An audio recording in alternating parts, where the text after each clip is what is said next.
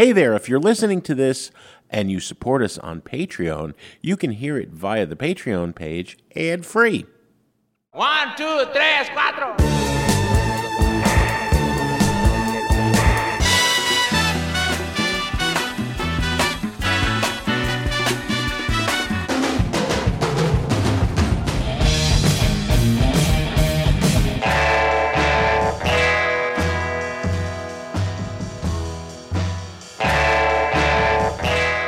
You're listening to Sound Opinions, and this week we talk with author Marissa Moss about the state of women in country music.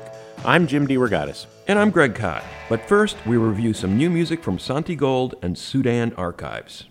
They talk about big things, don't make none, cause deep down they sleep. Watch how two bigs walk to the top, got a ticket going one way. Hey, pretty, oh, you really want my thunder? I got the gates here, got the secrets while you wonder. That's a track called High Priestess from the new Santigold album Spirituals, her first one in quite some time. It's been 6 years, I believe. A big break for Santigold. Santi White, originally known as a Philadelphia artist, began working in the music industry as a talent scout, Jim, and then as a songwriter in the 1990s. She was both a producer and a songwriter for a really great album in 2001 by an artist named Reese, who I never felt got enough love. But if you listen to that Reese album in 2001, another Philly artist, you get a sense of where Santigold is coming from as a songwriter and a singer in her own right.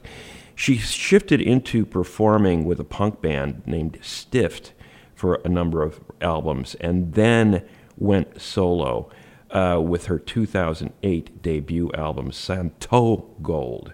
She had to change to Santigold soon after because apparently there was another artist using a similar type of name. Who we've never heard from since. Yeah, doesn't seem to have mattered. But that record made a giant impression.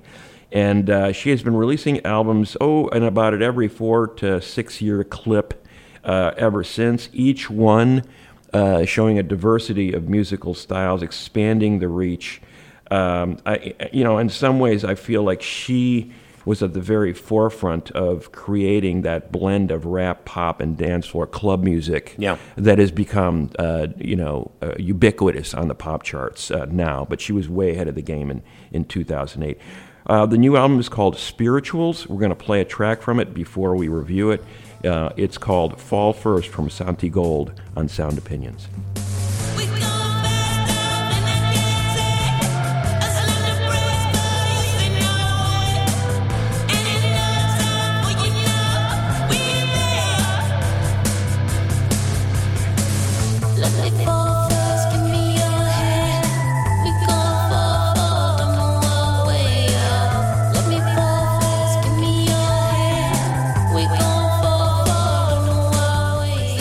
Fall First from the new Santigold album Spirituals. Greg left out in your brief introduction is she reached many more people than she had in the past by appearing on those two Tyler, the Creator albums in 2018, 2019. I love this album. It's short, 10 songs long. The name indicates her inspiration that she's drawing from African-American folk song, gospel music, traditional music of the church and of the community, recorded during COVID when everybody was reaching for inspiration. That's where Santigold found hers. I think, I don't want to tip my hand about our second review, but both of these reviews today are by really strong African-American women who refuse to recognize genre boundaries. Santigold, since she was told, she has said, by someone in the music industry in her earlier punk days that a black woman was never going to make it in punk, that she has been spitting in the face of all genre constrictions. So in the space sometimes of a single verse, we are hopping from indie pop to electronic dance music, reggae to rock, and hints of that gospel music. The message is inspiring. People suffering, down and down we keep shuffling. The sound is inspiring. Her voice is energizing, and I don't think she's ever made a bad move, but this album is really welcome now. Yeah. Well, you're right about the genre mixing. She's been doing that from the start, way ahead of that game, as I said, and it continues here. There's no letdown in the creativity. The reason for calling the album spiritual, she talked about the whole idea of gospel music being such a vital part of the black experience in America. Enslaved people getting through horrifying conditions, basically, as she said, songs that got black people through the unget-throughable. This is her version of continuing that tradition. There's been a number of barriers that she's faced, as a woman, as a person of color, but also, as you said, as an artist who's really not really fitting into anybody's pigeonhole in the music industry. She's carved out this kind of space for herself that has been copied by a lot of other artists more successfully on the charts, but I don't think there's a better songwriter working, in that realm the last couple decades than Santigold. And this just continues that tradition. When you think about a song like Shake, I won't buckle under pressure, I'll be all right, the whole idea of getting through it. We don't got to wonder, it all comes in time. I won't buckle under pressure, I'ma be all right. The whole importance of body music, feeling yourself, being able to express yourself in an uninhibited way at the club.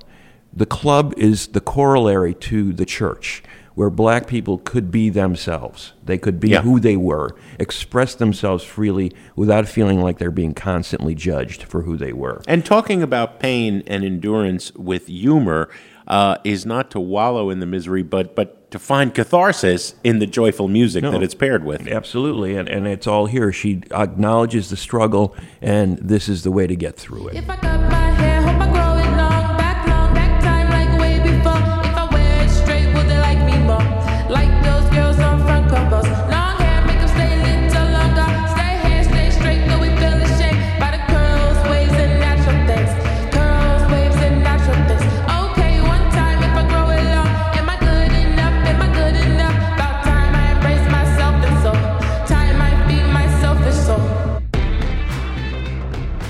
That is a little bit of a track called Selfish Soul from the new album by Sudan Archives. That's how she says it on one song, Greg. Sudan. Natural Brown Prom Queen is the title of the second full album from Brittany Parks.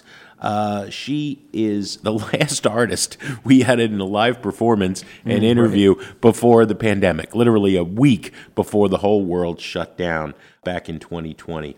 And now she's delivering her second record. She's a violinist, among many other things. Grew up in Ohio, Cincinnati. Her dad worked for L.A. Reid and Babyface at LaFace Records. Initially had his daughter in a kiddie group called N2. There's a song on this album that reflects on that time of being put into a cookie-cutter mold that she has spent the rest of her career actively rejecting. In addition to the pizzicato violin, we have all sorts of other elements. Let's just play a song, and then we'll give our thoughts. This is the track Sierra, which I got to play because it's a shout-out to Chicago. Sudan has a cousin in Chicago who will slap you in the face. I don't think she's talking about us, but here is Sudan Archives from Natural Brown Prom Queen. How about next time?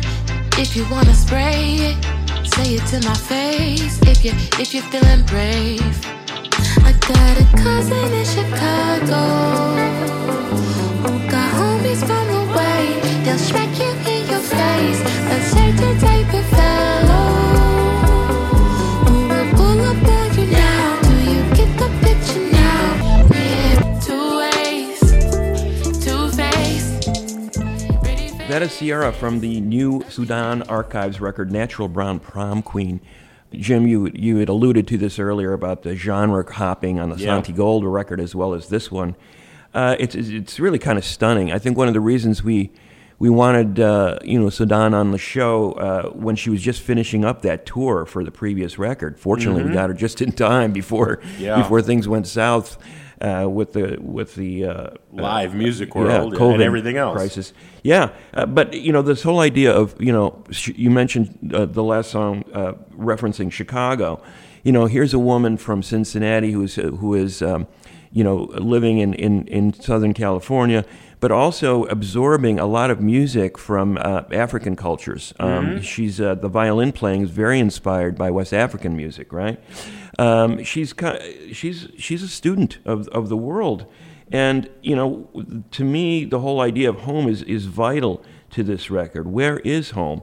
In that song "Homemaker" at the very start, I think the message she's sending is home is wherever you are at that time. Yeah, where you feel you belong. I think there's a new generation of young people who are experiencing the world in a very different way than their predecessors have, and for her, this whole idea of like being confined to a region or a genre is just a foreign subject. She's grown up as a child of the world almost from the start, and her that has led to this music that is incredibly diverse. I mean, I'm hearing 6 or 7 genres being referenced in every song that she's done here. Oh yeah. And to me, the really difficult part about this record that she somehow manages to pull off, despite the fact that this record seems to be all over the place, she's still creating these songs out of it, coherent songs. Yeah. So she's not struggling to mix and match. She's in fact very comfortable with that whole area. The one example I'll use is that OMG Brit, Oh My God Brit. Yeah.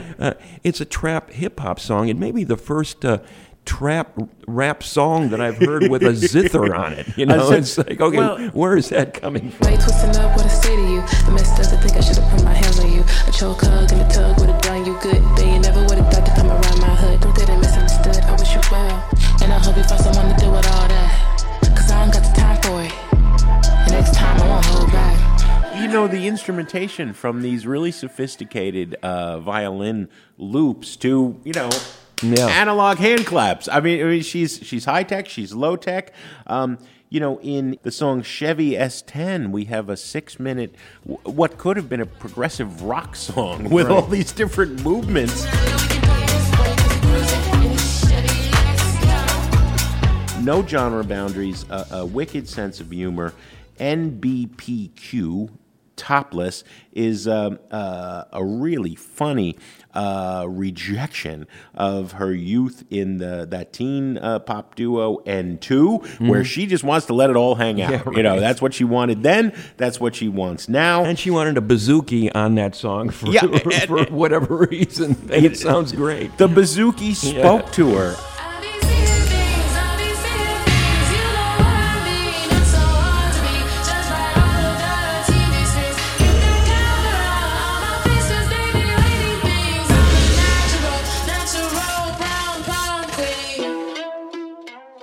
I just am so inspired by these artists who refuse to recognize genre, but at the end of the day are great songwriters. And we can sit here and pick it apart like an excellent meal, by a superstar chef. Is that saffron? Yeah. I don't know. Or I can just turn it up and have fun. No, exactly. You don't have to do this forensic dive into all these different instruments, exotic instruments, because she makes it sound very, very seamless. That is what we thought of the new albums by Santigold and Sudan Archives, and now we want to hear from you. Leave us a voice message with your opinions on our website, soundopinions.org. Coming up, we're going to talk with author Marissa Moss about her new book, Her Country. That's in a minute on Sound Opinions.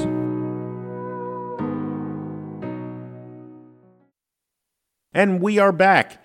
If you're a regular listener to this show, you probably know plenty about the many, many amazing female artists that are making country music today. We certainly are fans of many of them. But if you're only getting your information from the country music industry and the radio establishment in that genre, you might not even know these artists exist. That's right, Jim. Our guest today, Marissa Moss, has a great new book on the phenomenon called Her Country. In that book, she focuses on 3 artists, Maren Morris, Mickey Guyton, and Casey Musgraves, 3 artists that we've talked about extensively on the show. She discusses the challenges they faced and overcame in the last decade. And I began our conversation by asking why she chose those 3 artists in particular to focus on. I chose those 3 because they all have very different paths to unconventional success in country music. But they're also all three from Texas and kind of a relatively close geographic area. And that gave me a kind of fine-tuned way to examine their careers in ways that were kind of like comparing and contrasting with the common denominator of being Texas artists and making that same journey to Nashville around the same time. And also in Texas, you have Miranda Lambert coming from Texas. You have the Chicks. You have, hell, you have Beyonce and Lizzo. So, something going on there. And my dad lived in Texas for many years, and I spent summers there, so I have a connection, kind of a fascination with it. Well, in Texas with the reputation, right, Marissa, of being the alternative Nashville, the anti-Nashville, the outlaw. Mm-hmm. It doesn't come out exactly where it's, the first half is Texas and the second half is Nashville, of course. But, I wanted to have a bit of that dual life. And I kind of wanted to say and have this subtext in there of talking about Texas in a way that is really reflected in what's going on kind of in our conversation right now. If you look, even politically, in the way that people will kind of dismiss Texas and say, these terrible bills or something will come across and people will say, well, everyone in Texas deserved that, And I wanted to kind of have that exploration into Texans and Southerners and country music fans being far more than people often dismiss them as being. Yeah, we all have loved ones in Texas who are not thinking like the people in the Texas State House. Right, exactly. And same here as Nashville, Yeah. Mm-hmm. Yeah, these are iconoclastic artists, no doubt. And Texas is known. Let's go back to Willie Nelson, right? Iconoclasts seem to grow there, despite what people may think they know about Texas. But it's interesting to me, your book sort of addresses a subject that I think is, there's a systemic problem in country music, and it probably could be said of just about anything in our society, but it's certainly true in country music. The good old boys club is going to run things. And there are moments, you begin in the book in a moment where there seemed to be a breakthrough. There had been a cluster of women artists, the then Dixie Chicks, now the Chicks, Faith Hill, Leanne Rimes, who were, big country hits, Shania Twain. And then it went away. The bubble burst, and now we're back to the good old boys club. And Guyton and Morris and Musgraves are sort of fighting through that. A startling statistic that Marissa reports that should frame this entire conversation. A mere 16% of the country airwaves is devoted to female artists. 16%! Yeah, and that's actually the high estimation. So sometimes it's, different. There's been a bunch of, different statistics, mostly done by a really great data scientist out of Canada named Dr. Jada Watson. She found a lot of times it's 10%. But I'm interested in that fluctuation. Like there'll be times where it's proven that women can have hits that'll cross many genre lines and become embraced by the public in a massive way, but it doesn't stick. It should have proven that women more than deserve their place at the table, right? And yet that never really seems to happen. Why do you think that is? Man, it's a lot of reasons. I think when that period was happening in the late 90s, mid to late 90s, when most people think of country music of that era, you think of women. With the exception of maybe Garth Brooks. If you're not a super country fan, you think of the women you mentioned, Faith Hill, Shania Twain, the Chicks. I think it was scary for a lot of people. And I think, there are a lot of elements. It's a really long answer, and I guess that's in part why I wrote the book. But you have consolidation happening around, rampant consolidation happening around that time. You lead into 9/11 when you have sort of this emergence of patriotic, nationalistic country songs. Jingoism. Jingoism. Female ballad doesn't really work up against a song about putting a boot in a terrorist's ass, on a playlist. It's just, it's kind of weird programming. And then you have what happened with the Chicks and speaking out against the war in Iraq. there are a lot of elements that were just kind of stewing to make people skeptical of women, to let them indulge their already pre-existing misogyny. But I mean, in a more concrete way, that the more that you reduce the amount of times that people hear women on country radio, the less familiar it becomes. And therefore people don't react as well to women's voices when you actually do hear it. So we have kind of created this myth that, you know, programmers will tell you, oh, women don't like listening to women, or people turn the dial when they hear women on country radio. And to some degree, we've created that scenario to be true because radio is all about what's familiar.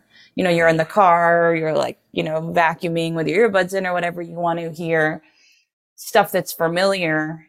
And if you're not familiar with women's songs, then you're not going to maybe respond as well to it. It's not like some predisposed genetic, like, you know, disgust towards like high pitched women's voices or like whatever people want to tell you.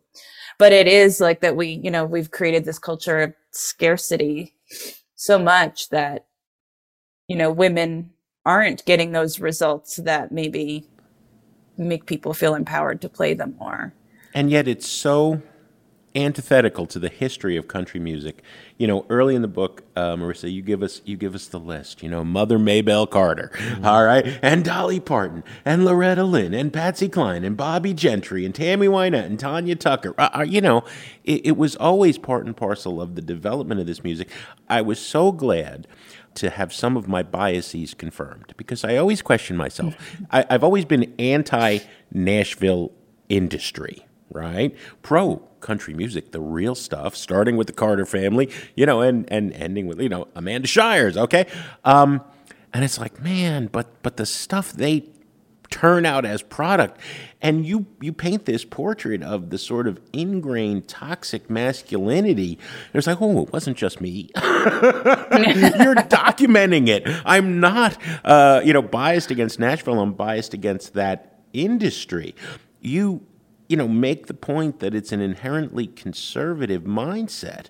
It's Republican, and it doesn't seem to be women so much that they have a problem with in general. It's women who speak their minds. Mm-hmm. Let's talk about what you call coming to be Dixie chicked, and explain how when Natalie Maines makes this comment, you know, we're ashamed the President of the United States is from Texas.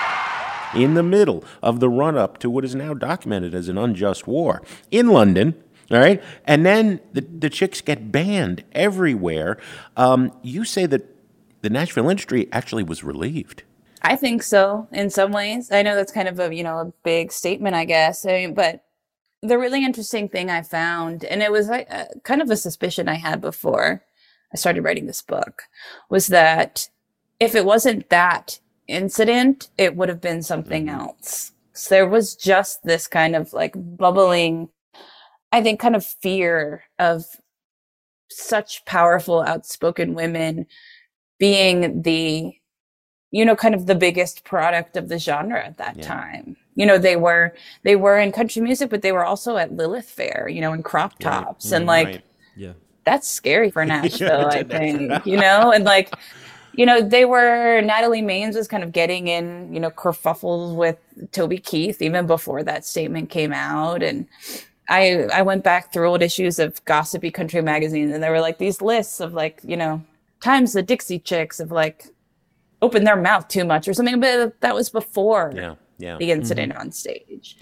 So that was already happening. Like there were people already just kind of ready to pounce. Well, I think. The thing about your book is that it highlights the fact that, you'd almost feel like it's this dark secret, but it's not a secret. Like the radio programmer who said the quiet part out loud, explained Tomatogate. I thought, I'm glad you brought that story up because it's just, he really said that, right?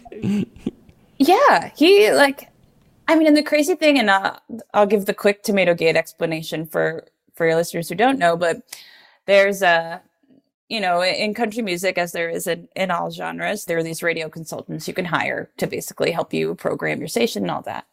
And one of them was doing an interview with a trade, and he said that women are the tomatoes in the salad of country music, meaning you want to use them sparingly in the lettuce of the seasoning. Luke Bryans. And, yeah, just, plop a few sliced tomatoes on there. And everyone was really mad outside. It was called, Tomato Gate. People were outraged.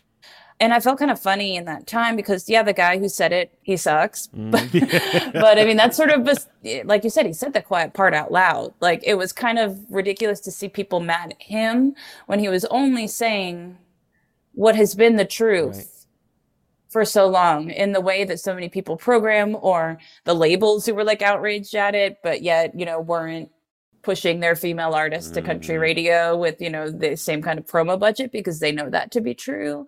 Like, it was very bizarre. Like, you should be mad at the problem, not what he said. He was saying what all of you do in practice, It was a very strange thing. And in some ways, I'm almost relieved that it happened because, he said it out loud and then we could talk about it. Marissa Moss, we are talking to the author of Her Country, incredibly important book and great book to read. And Marissa's my hero. Boy, you're as frank talking. You admit in your afterward that after you wrote for the first time your first heavy duty piece on the sexism in country music, the country music industry, different than country music, you were afraid you might get run out on a rail from Nashville, which hasn't happened yet, you write, but there's still time. Now the book's out. Are they at your door, Marissa? I don't know. Everyone's been a little quiet. I mean, the funny thing is that has always happened. I mean, it happens whether I put out, I publish an article, I write a book, or I say something on Twitter. I'll get all these texts from people being like, "Oh, you love what you said." From people in the Nashville music industry. Or, "We love you. So glad you said that." But none of them will say anything publicly. They like to just kind of tell me on the sly. And I'm like, well, that's kind of worse. That's like the, showing up at the, working for the Trump administration, but like trying to whisper that you voted for Obama. That doesn't make me feel better about it. I'm still here. But well, my late friend Chrissy Dickinson wrote a lot about country, and she told me early on that there was the circle the wagons approach. If you weren't down with the program, suddenly your invitations to shows, your product to review, slowed to a trickle. You didn't get in, you got denied interviews because you're a hatchet woman, those kind of attitudes crop up. So it seems like a very insular society. But one of the things that I'm noticing, Marissa, it seems like the country scene is a little slower in terms of the industry, in terms of being where, say, pop music is or indie music is, in terms of radio isn't the only game in town anymore. But it still seems like commercial radio plays a really important role in breaking country songs. Like, if you're going to make it in that genre, you need to have the mainstream terrestrial radio stations behind you. Is that true still? Is it starting? It's not frittering away at all? That influence? I mean, it isn't. If you're talking about a certain kind of success, I think it's surprising for people because if you talk to folks who don't listen to country music regularly, they'll be like, "Why are you so concerned with radio?" Like, I haven't turned on the radio in 10 years, And in country music, it's still so important. One, because Nashville is so slow to change and so resistant to change. Two, radio is, there are country fans all over. I know that to be a fact, in New York, in Seattle, in Tennessee, everywhere. People who love country even in music. Hollywood. Even in Hollywood. But I mean, there are still a lot of country fans in rural America. And they'll, I think a surprising thing that people don't think about a lot is that access to really reliable broadband and Wi-Fi is still a problem in a lot of rural America. And, it's the same reason why you see a lot of people turning to, kind of radical conservative hosts on talk radio, through their AM stations. It's accessible. That's why you get some why sometimes I'll bring up sort of wonky issues, in terms of widening broadband access and stuff like that when it comes to how to solve this problem. Because if all you can get is, country radio in your car in your 40-minute, hour-long drive to your job or wherever, or out in, working out in the field or wherever you are. That's what you're going to listen to. And it's, if you can't get a good, Sirius XM, or you can't, get the signal to get Spotify, or you don't want to afford it. It's accessibility a lot of times. All you got in the old pickup is the AM FM radio. Mm-hmm. Coming up, we hear some of Marissa's favorite songs from female country artists. That's in a minute on Sound Opinions. I've cursed on a Sunday. And we're back. This week we're talking with author Marissa Moss about her new book, Her Country.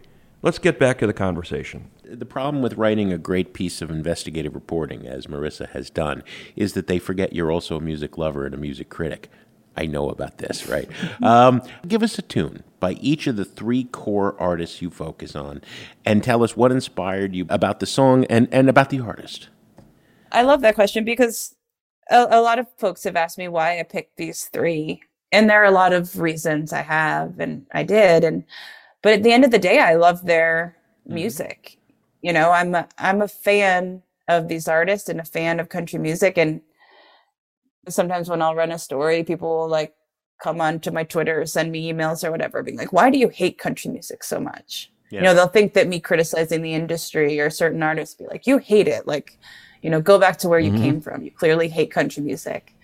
And it's always funny to me because why the hell would I do this if I didn't love it? I don't fight for things that I don't care about. I hate cream cheese so much, and if it exploded off the earth tomorrow, I would not care. I wouldn't fight for it to exist anymore. Right. You want this genre to be all that it should be and can be. Yeah, because I love it. That's why I stick around time and time after again. Why I'm here. Yeah, so Maren Morris, just tell us a little bit about her. Let's start with Maren, and we've reviewed her on the show. But for those who don't know, Maren Morris, and give us a tune that inspires you. Yeah, so Maren is from Texas. Started out singing when she was really young, around 8 or so, and teeny little girl with a giant ass guitar playing in honky tonks and dance halls in Texas. Found some incredible pictures of her, literally with guitars twice the size that she is, with band full of dudes behind her, and came to Nashville about 10 years ago. I remember when she came to town, there was kind of this I guess that star factor that just kind of immediately jumped out in her writing. You hear those whispers, about people, and I kind of immediately heard that about Maren because she's such a strong writer. She's an incredible singer, but she's also just a strong writer and just so unique kind of in her identity. The first song that I heard from Maren actually wasn't My Church, which was her breakthrough song. The first song that I heard from Maren was a song called Loose Change that ended up making it onto the Highwomen record, her supergroup band with Amanda Shires, Brandi Carlile, and Natalie Hemby. Lately, the love has lost its shine. Used to make me feel like $1,000,000, and now you got me feeling like loose change. I ain't worth a thing to you. Loose change. You don't see my value. I'm gonna be somebody's lucky penny someday, instead of rolling around in your pocket like loose change. And that one I always go back to because it was that first moment, where I just was kind of gobsmacked by her talent. And I was so happy when I heard that it was making the Highwomen record. This actually sounds like a humble brag, but I was in the studio watching the Highwomen doing some recording, and Dave Cobb was there, the producer of the record, and he told me that it was on there. And I think I literally welled up. I was so excited. I don't know, it's just some really genius writing. Yeah, it's a great song. Great. Well, so as unique as Maren is, Mickey Guyton, even more unique. Yeah, she's, and Mickey Guyton, same, came from Texas, moved to Nashville around 10 years ago. Mickey was not, in bands growing up. She sung in church. And she moved out to LA for a while because she felt like she wasn't, country music wasn't a place for a Black woman. But she grew up, loving Leanne Rimes and Dolly Parton. And her sound, I think, is so interesting to look at in the context of the other two, because it's very, I think it could exist alongside, Carrie Underwood on country radio. It's, powerhouse vocals, appeals to a mainstream or a pop country fan. But on her album that just came out last year, I've lost track of time, I think it was last year, really pushed the limits of songwriting and, her own sort of activism in place, and agency is a Black woman in country music. And I saw her sing this song, What Are You Gonna Tell Her, at the Ryman during a country radio seminar showcase about a month before the COVID shutdown. And this was after, she had been in Nashville for almost a decade and feeling like nothing was ever going to happen for her. And she sung this song, What Are You Going to Tell Her, about sort of, the lyric is, what are you going to tell her when she's wrong? This little girl with dreams that she can be anything, and realizing that, she might be wrong, because this country still hasn't changed enough. And she sung this to a group of, 90% white male radio programmers, sitting there just kind of like fearless. She thinks love is love, and if you work hard, that's enough. Skin's just skin, and it doesn't matter. And that her friend's older brother's gonna keep his hands to himself. And that somebody's gonna believe her when she tells. But what are you gonna tell her when she's wrong? Will you just try and say it's been that way all along? Knowing that they would never play it, knowing that it would maybe dig her an even deeper hole away from where she wanted to go, and she didn't care. She just, and belted it beautifully. I mean, her voice is stunning, especially live. You just hear all, little choices that she makes that are really beautiful. And the most incredible thing was sort of watching her kind of lean into that truth and the COVID quarantine, and, in the wake of the murder of George Floyd, just kind of speaking her truth and writing songs about it. And still, she hasn't been played on country radio. She sang at the freaking Super Bowl, and they still wouldn't add her. But, still, finding fans her own way. Too controversial. Yeah. Well, and Casey Musgraves won Album of the Year from the Grammys, even though her record really wasn't embraced by country radio, right? I mean, what happened? How do you explain her rise, and what initially attracted you to her? Yeah, Casey, it was a similar kind of thing with Marin that I was hearing, chatter about Casey around in, I guess it was like 2012, right around when I moved to Nashville. My husband went to that same, he was working in music publishing at the time. He went to the same CRS country radio seminar showcase at the Ryman in 2012 and saw her sing Merry-Go-Round. And he immediately came out and called me. And he was almost like a little choked up. Like he was very, just kind of stunned, but what he had seen. And it don't matter if you don't believe. Come Sunday morning, you best be there in the front row like you're supposed to. Same hurt in every heart. Same trailer, different park. Mama's hooked on Mary, brother's hooked on Mary Jane, and daddy's hooked on Mary 2 doors down. And she came out, she sung this song kind of criticizing, apathy and small town life as her, a slow tempo song, as her first single, as a woman in country music at the time of Florida Georgia Line and Jason Aldean, like Party Bus or whatever White Claw song. And that's, I never wanted to think about that song again. Thank you, Marissa. Sorry.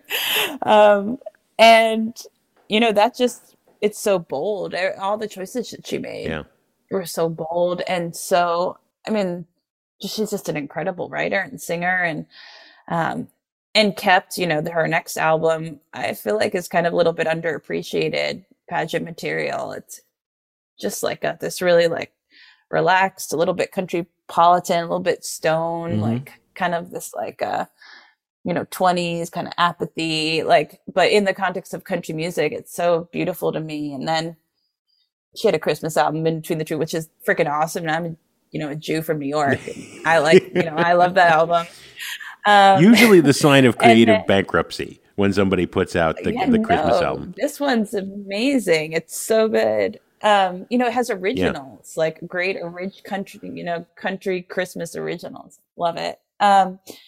And then she came out with Golden Hour and won Album of the Year, which Nashville should have been like puffing up its like peacock feathers about, but instead they were like, oh, we don't like think she, the programmers were like, we don't think she's friendly enough or whatever. So we're still not going to play her songs. She just does whatever she feels is creatively enriching and right to her at the moment.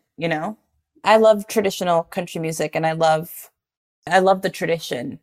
The genre stuff I don't worry too much about. Genre is kind of a marketing term to me. So I don't really know whether her current album is country or not country, but I know that much less country people that were men were able to put out music and exist in the country space while we got kind of mad about Casey Musgraves doing it. That's for sure.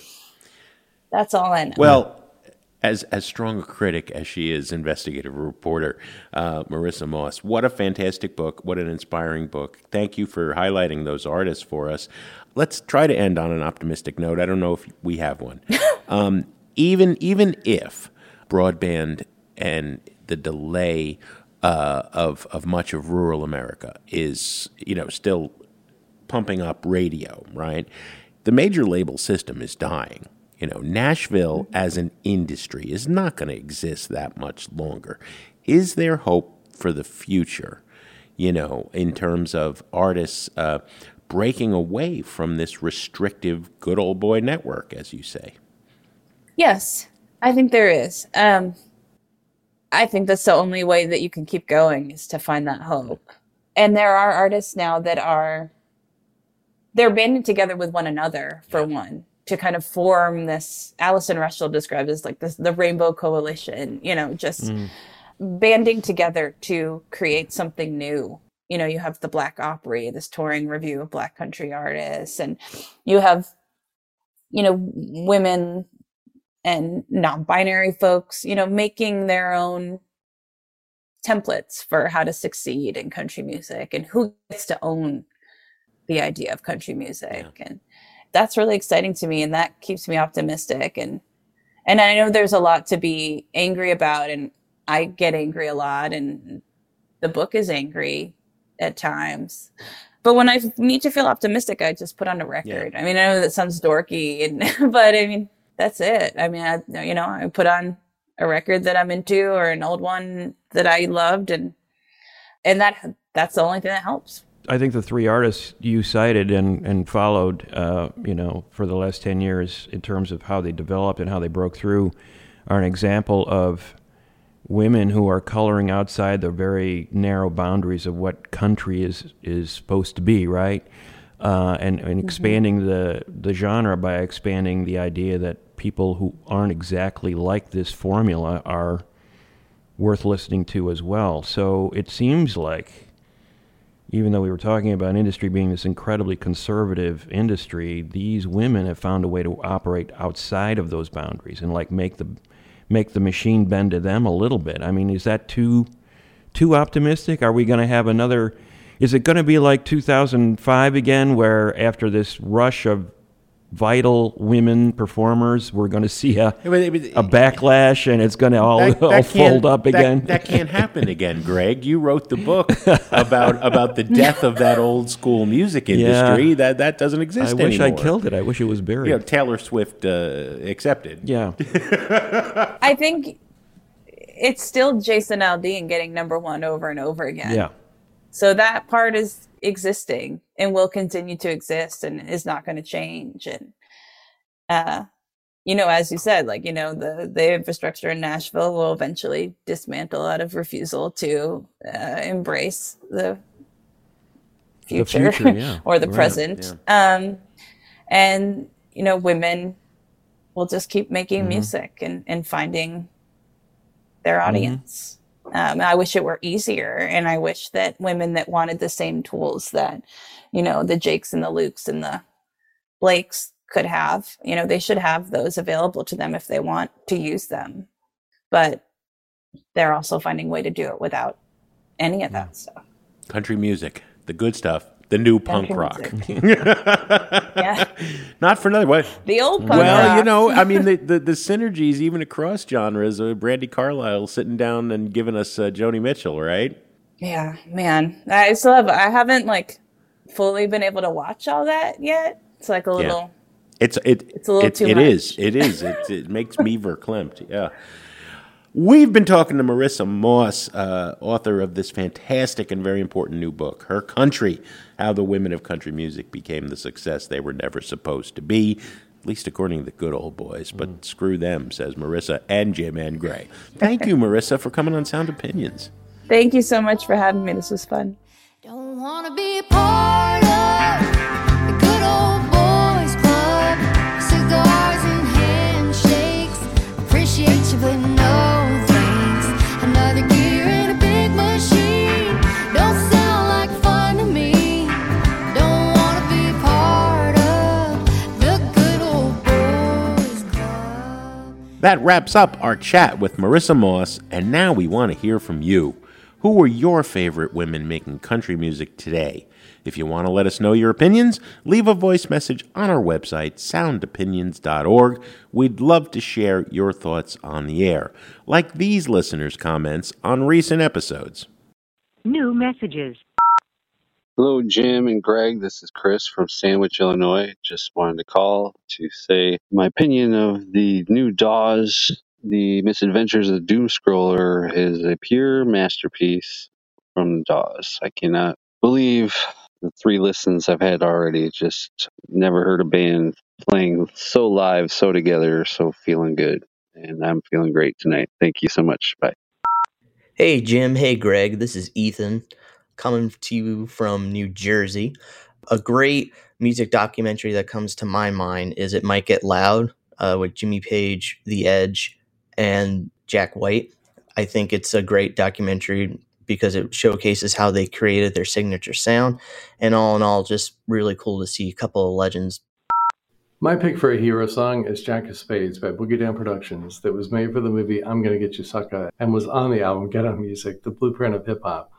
This song is literally about a movie hero character, but it's what makes Jack Spade a hero that is so important. You seem to think that everybody can be taught, that everyone else can be bought, but you took a short, cause one guy hasn't been paid. He is the Jack of Spades. Jack, Jack, Jack, Jack, Jack, Jack, Jack, Jack, Jack, Jack, Jack, Jack, Jack. It was great breaking out this album to listen to the song. It's been a while. It was a bit sad to realize how relevant so much of this album is today, 33 years later. But that also speaks to how smart this album was back in 1989 when it came out. Hello, Sound Opinions people. This is George. I'm thinking about songs about the sea. Sinead Lohan, Diving to Be Deeper, as well as OMD, Sailing on the Seven Seas. A little more pop sensibility on them, but pretty good tunes. Thank you. You thought she was swimming against the tide, but she's the tango. She went butterflying down. She led him on to strangle. And he went diving, diving down, diving down, diving down, just to be deeper.